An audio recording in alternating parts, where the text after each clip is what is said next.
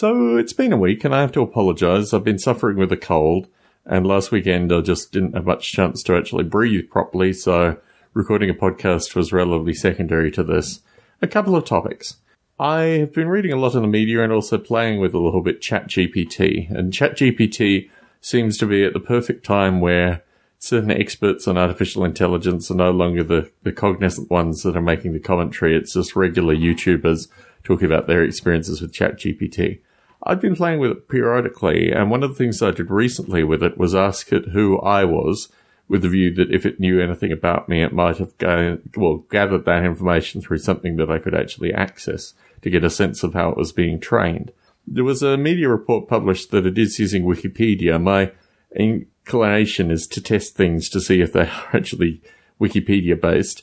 And when I asked ChatGPT who I was, it said that I ran a Birmingham games design studio, and I had a project called A-Life, which I've worked on for many years.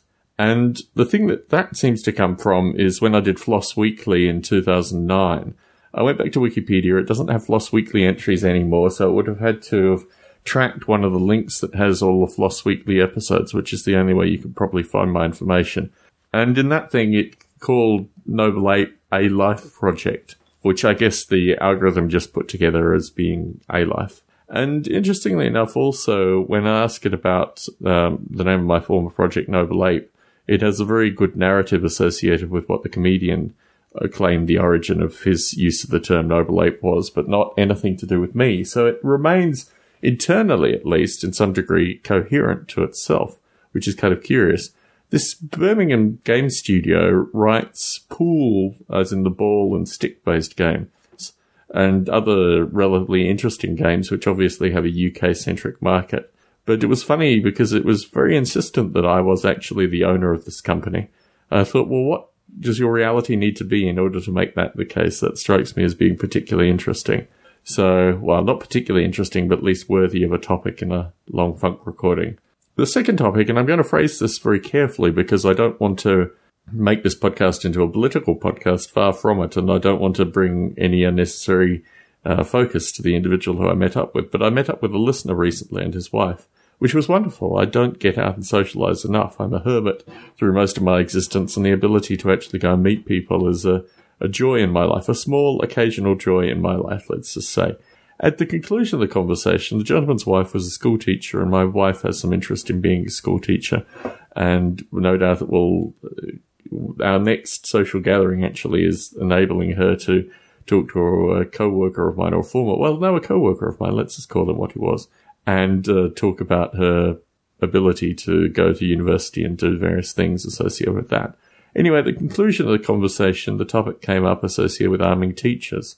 And this has always struck me as a particularly curious conversation. Now, I did have a cold at the time, and although the cold wasn't really impacting me, I didn't come back with my usual Second World War history example, but there is a good example in the Second World War associated with what was the Americans might call it the Cub Scouts or the Scouts or whatever, the Hitler Youth that were loosely based on that, had a movement from the Hitler Youth to the Waffen-SS, which meant at the end of the war, certainly by the time of the D-Day invasions, there were a number of child soldiers that were actually stationed particularly around the areas that the British had to go into, not so much the Americans.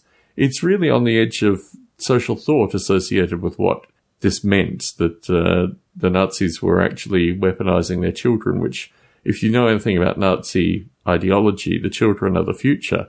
So the notion of weaponizing your children I found very disturbing when I came across it. I have a book, I have a series of actually Cub Scout related books, and I have a couple of Hitler Youth related books which are very similar to the Cub Scout books. I don't think they had badges specifically, but they certainly had, building fires and camping and map reading and all the other stuff that the Cub Scouts do.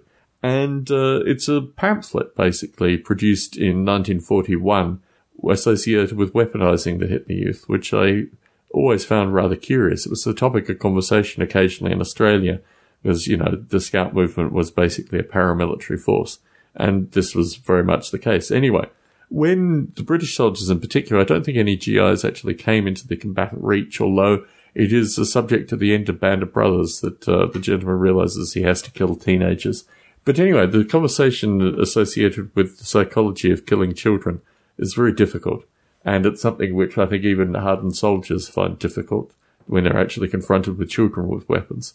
And that psychology strikes me as being incredibly powerful and something which, if you were to arm teachers, they would have to deal with. That would be most of the people that shoot up schools are adults, but some of them, a fraction of them, are children. So that was the first thought that came into my head. And the secondary thought was associated with the ability to actually shoot straight, which is incredibly difficult, particularly with handguns in moving situations. The police have done various testing on this. In fact, I've seen third-party documentaries associated with how difficult it is to actually track a target and fire upon it in positions of stress and not hit innocent bystanders, which is often the problem with regards to the police force, that the folks that get shot aren't always the criminals.